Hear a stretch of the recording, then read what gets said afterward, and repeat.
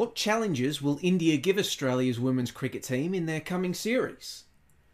What do the next 12 months look like for Australia's women?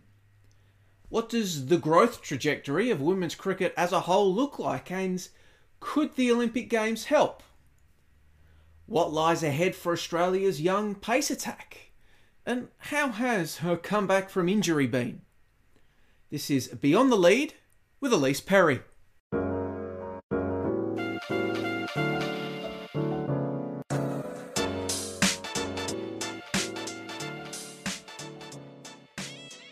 Elise Perry is an athlete that needs little in the ways of introductions. A competitor at both ICC and FIFA World Cups, she has served as an integral figure in the growth of women's cricket in Australia since focusing full-time on the sport. Carrying her status as a leader almost as well as she does a bat and ball, the 30-year-old is a multiple-time Belinda Clark Award winner, swept the ICC's awards for the best players of the 2010s last year, and was also named amongst Wisden's 5 cricketers of the decade for 2010 to 2019. The 2020s, however, got off to a bit of a bittersweet start for Perry. A key figure in the promotion of the 2020 World Cup in Australia, she suffered a torn hamstring against New Zealand during that tournament, meaning that Australia's eventual record-setting win over India in the final was delivered with their star all-rounder in the stands.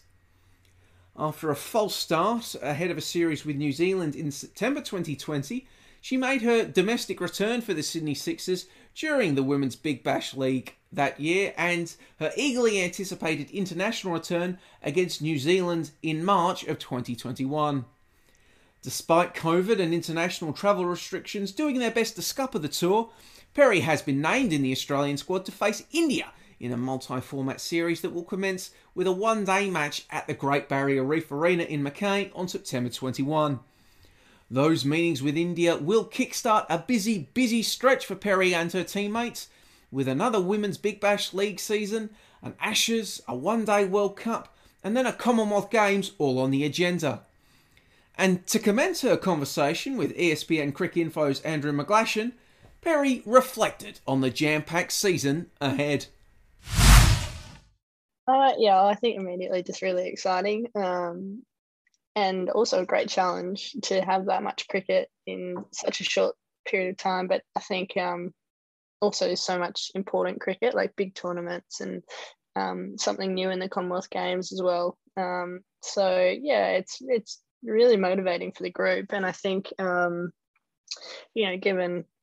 the complexities of the last 18 months and trying to play elite sport, I think it's nice to kind of have this roadmap that we've got to play, and then I think what makes it exciting is sort of filling in the gaps around how that's going to pan out. Is there one particular part of all those prizes on offer that is particularly stands out to you, or is it particularly exciting? Look, I think probably looking at next year, one thing after the other are really important. The Ashes, then into a World Cup, and then a Com Games. I think to be, without trying to be, overstated, it would be lovely if we could be successful in each of those events. And I think as a team, it would probably looking at each one of them in succession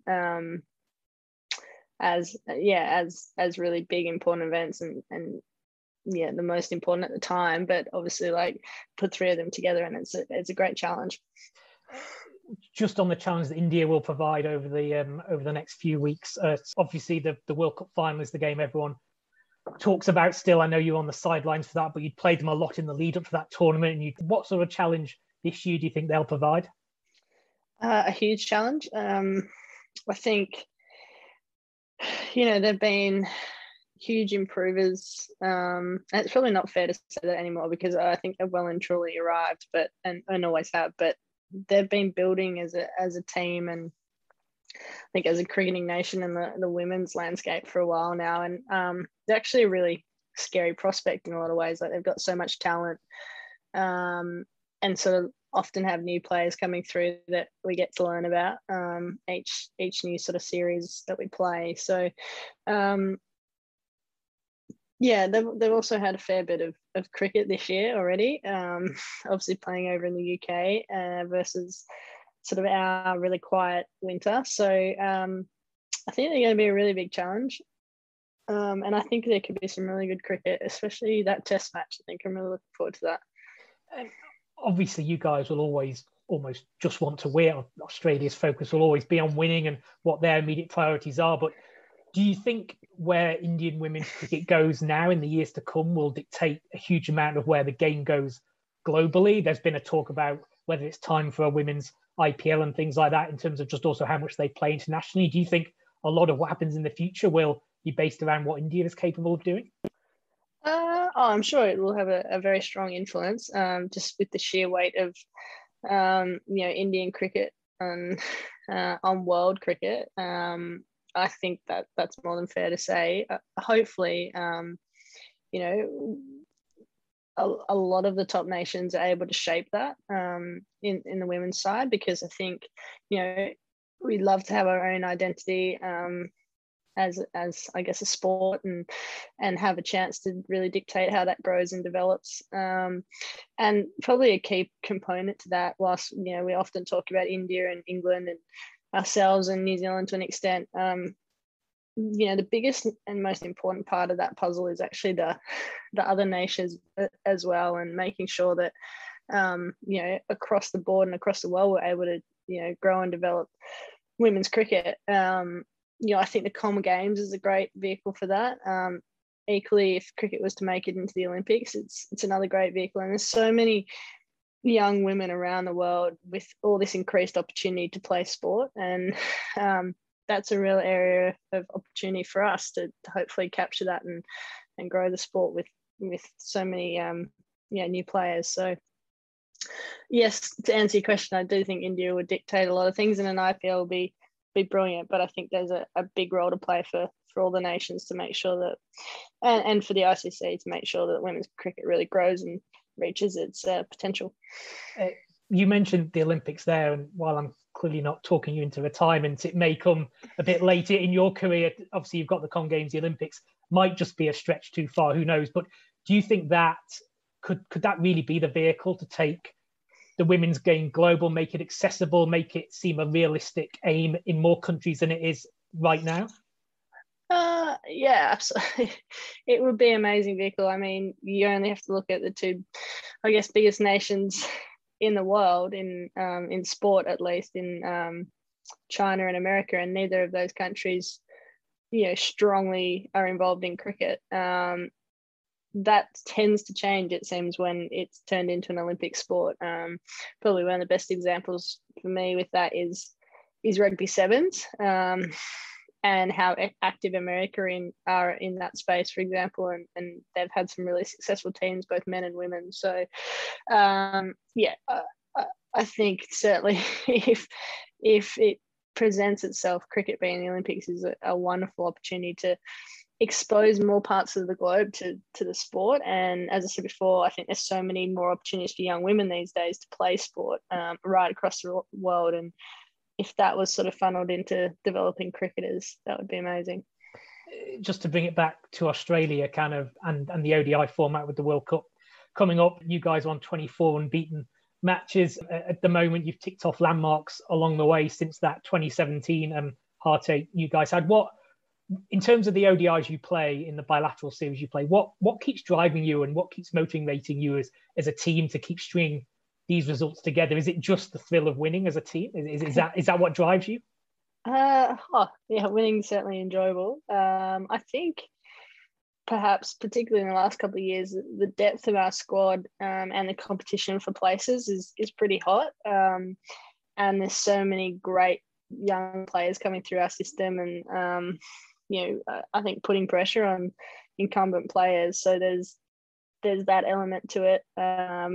And I think, we've just been really fortunate too to have some really successful players and great contributors to the side, and that there's been many of them. I don't think it's sort of been a couple of players at any point. You know, if you look across that stretch of 24 matches, whilst we've had a consistent squad, I think all the way along you've had different people performing at different times, and really understanding and knowing their roles and doing it well. So I think sort of a combination of those things has made it really enjoyable, but also given us a chance to want to keep winning. Australia's always had strong depth in talent, but how do you sort of compare the feeling now to when you started your career? Obviously, professionalism has been a big part of it, but just in terms of, you mentioned the depth of players there. We've seen, for example, Georgia Redmayne called up to this squad on the back of blitzing it in the WNCL. It feels as though there's been a bit more of that in recent seasons. Would that be a fair comment? And that's driving that desire for you guys to keep hold of the places when you have them in the team?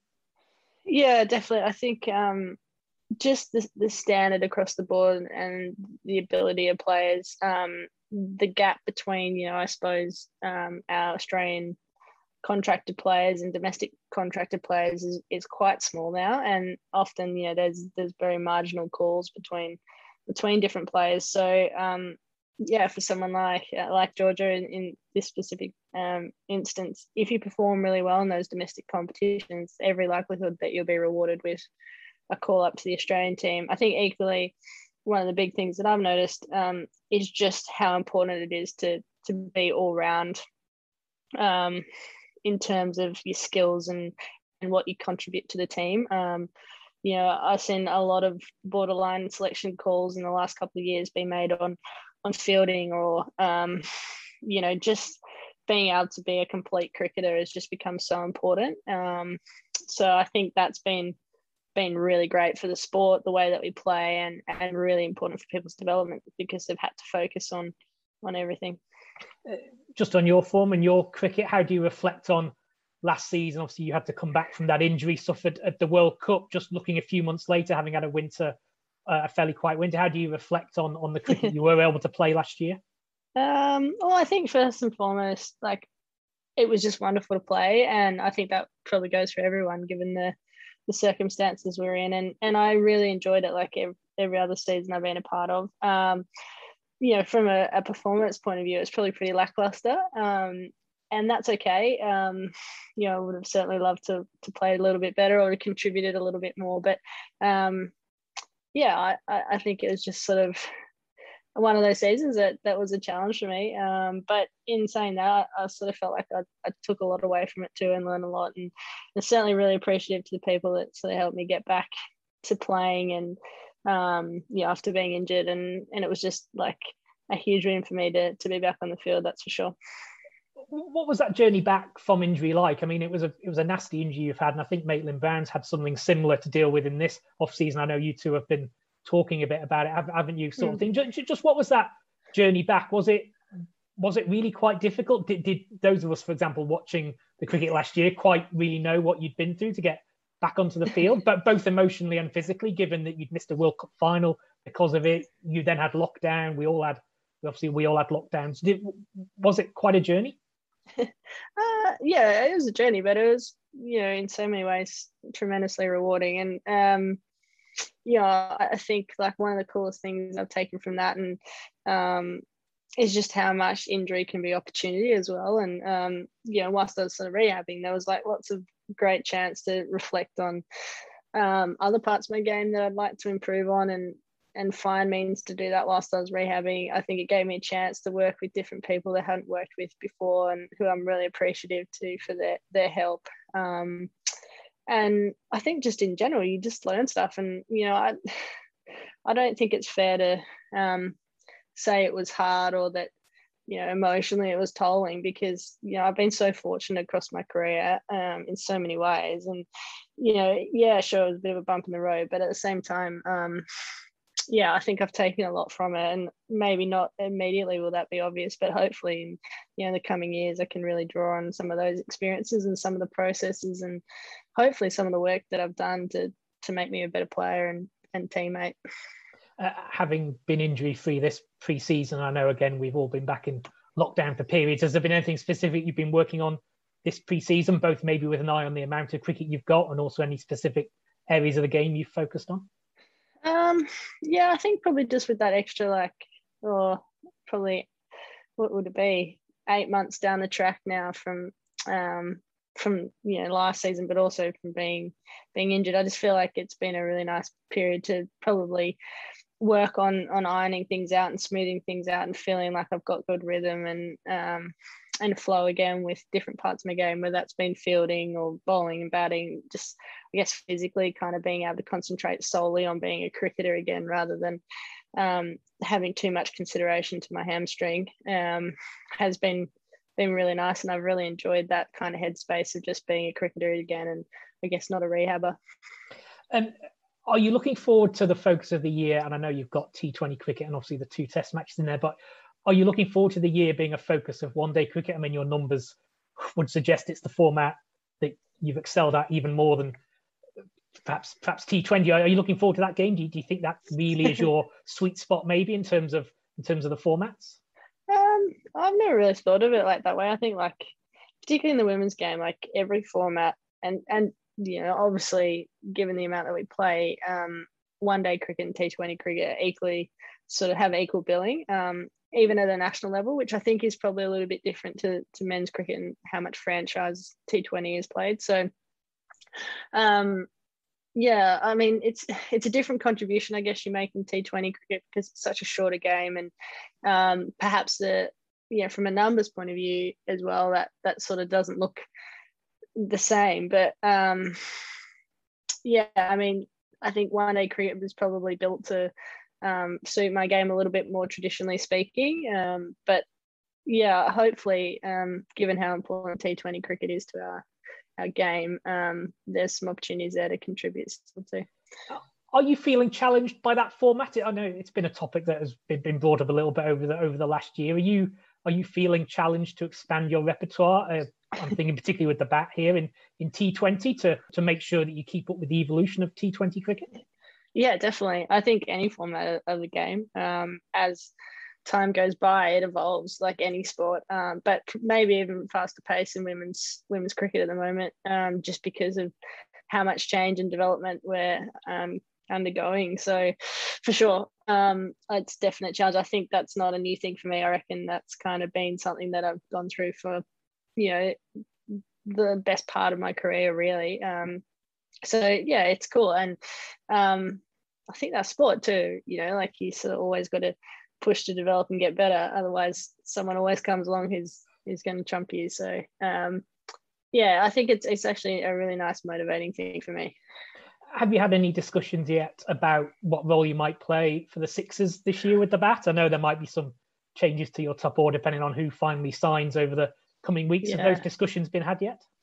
Not seriously speaking, but I think, like, we've sort of spoken in general terms that us as a team need to evolve as well. And, we've had some formulas that have been relatively effective over the course of the Big Bash. But I think, that tournament's definitely changing. Like, we saw the role of pinch hitters being so important, in the WBBL last season, and that kind of depth in your batting lineup and the ability to really elevate the run rate at the end of a game just became so apparent. So did medium paces and how effective they can be. So I think there's a number of areas in our lineup that will probably kind of just tweak. I don't think there's any massive changes, and it might depend on game to game matchups with different teams. But I'd really like to think that it's not exactly the same Sixers outfit or style of game that we've played the last couple of years. But I hope it's still recognisable as the Sixers as well. Just to go back to the Australia setup, one of the talking points of this squad has been the collection of young quick bowlers that has been put together. Taylor's obviously back. Darcy we saw a bit of in New Zealand. Stella's in there. I mean, do you think that's a part of the game that will help keep Australia ahead of the chasing pack, that depth in fast bowling? Yeah, I do. I think it's at a really interesting phase of development because we have such exciting young players that are all that sort of just that little bit quicker. But I think with that means obviously a little bit less experience, less less time around the setup, less chance to have developed their game. And so I think absolutely, like long term, it's going to be an incredible advantage for us. But there might be some times too where just extra pace on the ball with smaller boundaries and quick outfields doesn't always go our way. And I think that's probably, if without sounding too, I guess, too arrogant about our team, is that we actually have some tremendous young spinners and senior spinners as well that perhaps at the moment are getting a little bit less talked about because of the exciting quicks that are coming through. But the likes of Georgia Wareham, who I think was a key component to us winning that game against New Zealand to get us into the semi-final of the T20 World Cup last year. Sophie Molyneux, who's back with the squad again.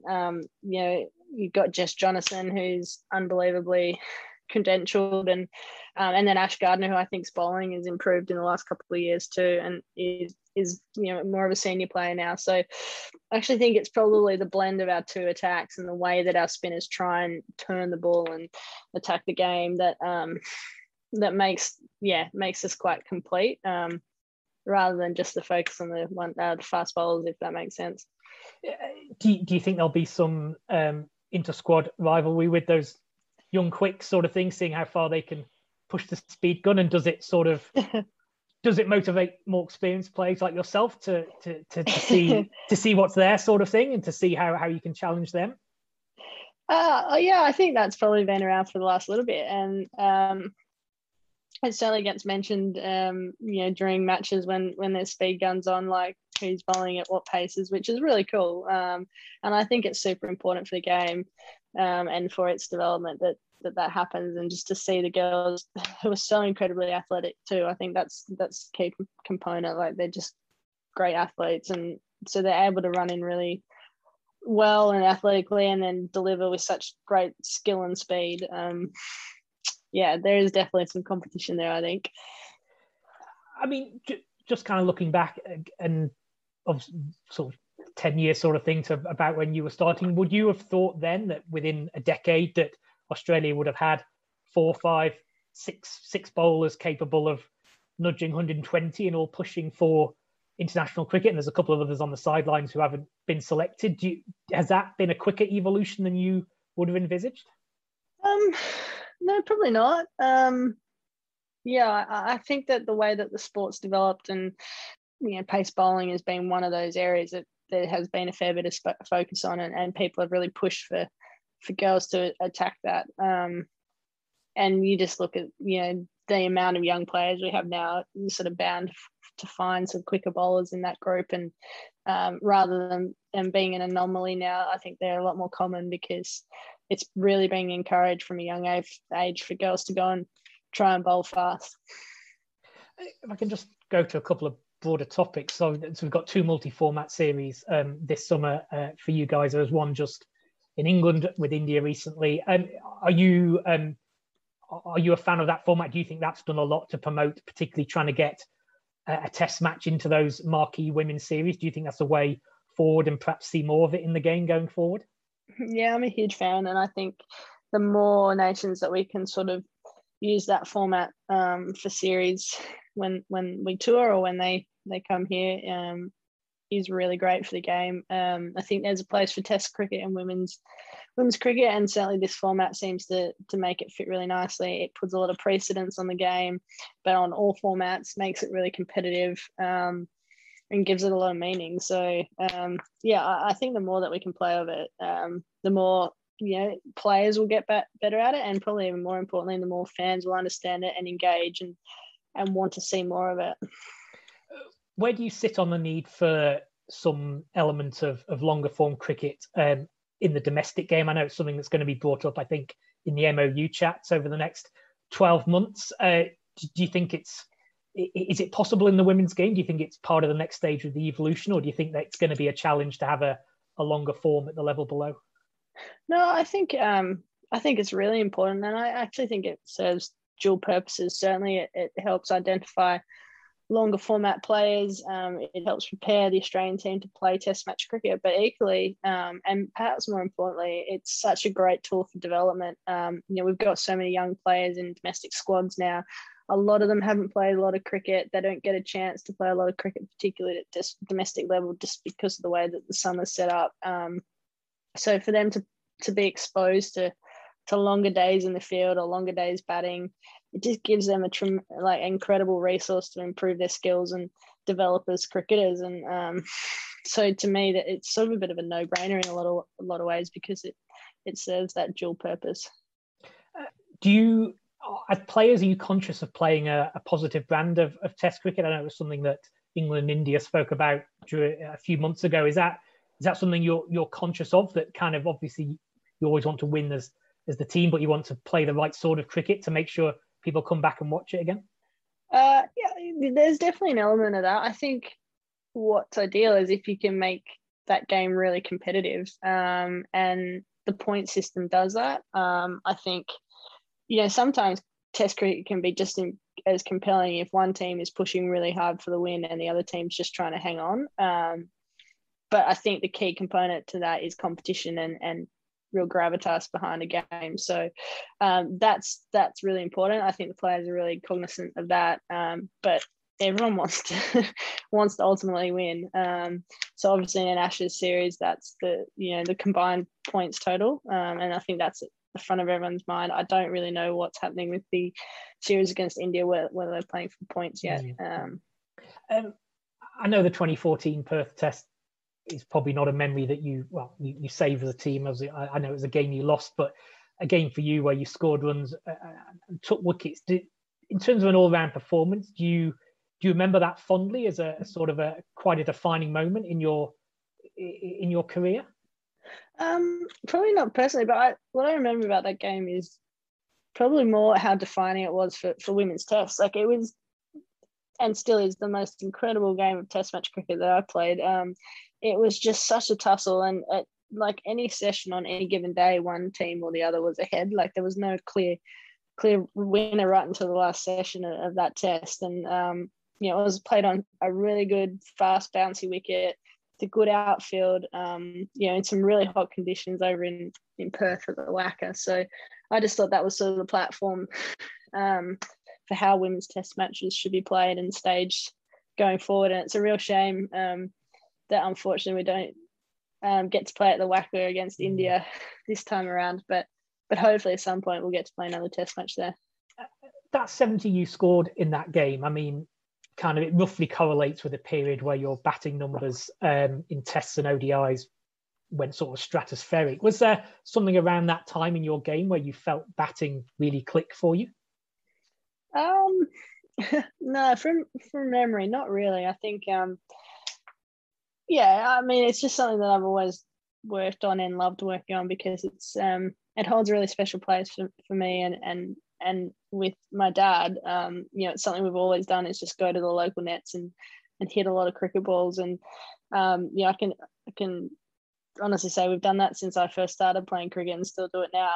And so I've always loved batting, and I think it just probably came at a time in my career and development where I'd probably put in enough practice and enough hours to start being able to compete well at that level. And I guess when you get the opportunity, and if you're fortunate enough to make the most of it, sometimes it comes together, and then you learn a lot from that and you get more opportunities. And then to go and score a double century at North Sydney Oval last time the Ashes were out here, what are your recollections of that innings? That was a really nice wicket to bat on. Normally is at North Sydney. Yeah, exactly. It was just a really special day. Not so much for myself, but I just think in general for the game, like, it was a beautiful day. We had a really great crowd in. It had this really wonderful feel to it. People were interested in the game, and it was the first ever day-night Test match for women. And to have like anyone from Sydney's family and friends there, and a lot of interstate family and friends too. It was just a really nice memory. How best to manage Perry, and to be honest, his entire pace attack, looms as a big question for Australia coach Matthew Mott heading into this month's series with India. His star all-rounder was already facing questions around her ability to keep starring with the bat and ball in the wake of her injuries, and she is now one of a number of players forced into a 14-day quarantine period before being able to properly begin preparations for the entirely Queensland-based series of games with the Indians. But regardless of what happens, you can be sure that Andrew and the entire ESPN Cricinfo team will be all over those matches, including on the ESPN Cricinfo Stump Mike podcast. But for now, I'm very appreciative of you tuning in for another edition of ESPN's Beyond the Lead podcast, this time for a conversation between Andrew McGlashan and Ellyse Perry. I've been your host, Joey Lynch, and don't forget that you can catch this episode, all episodes of Beyond the Lead, and every single episode of all of ESPN's collection of delightful podcasts, including that aforementioned ESPN Cricinfo Stump Mike podcast, anywhere and everywhere you get your podcast from. If you're enjoying Beyond the Lead, ESPN Cricinfo Stump Mike podcast, or any podcast really, please be sure to subscribe, give our famous a 5-star review, and help spread the word. I like to put it on mute and have it repeat endlessly overnight, but I don't think that actually counts for the algorithm. But anyways, thanks for tuning in today, tomorrow, or whenever you happen to be catching this podcast episode, and do not fret, because I'll be joining you for another deep dive into sports as ESPN takes you beyond the lead very soon.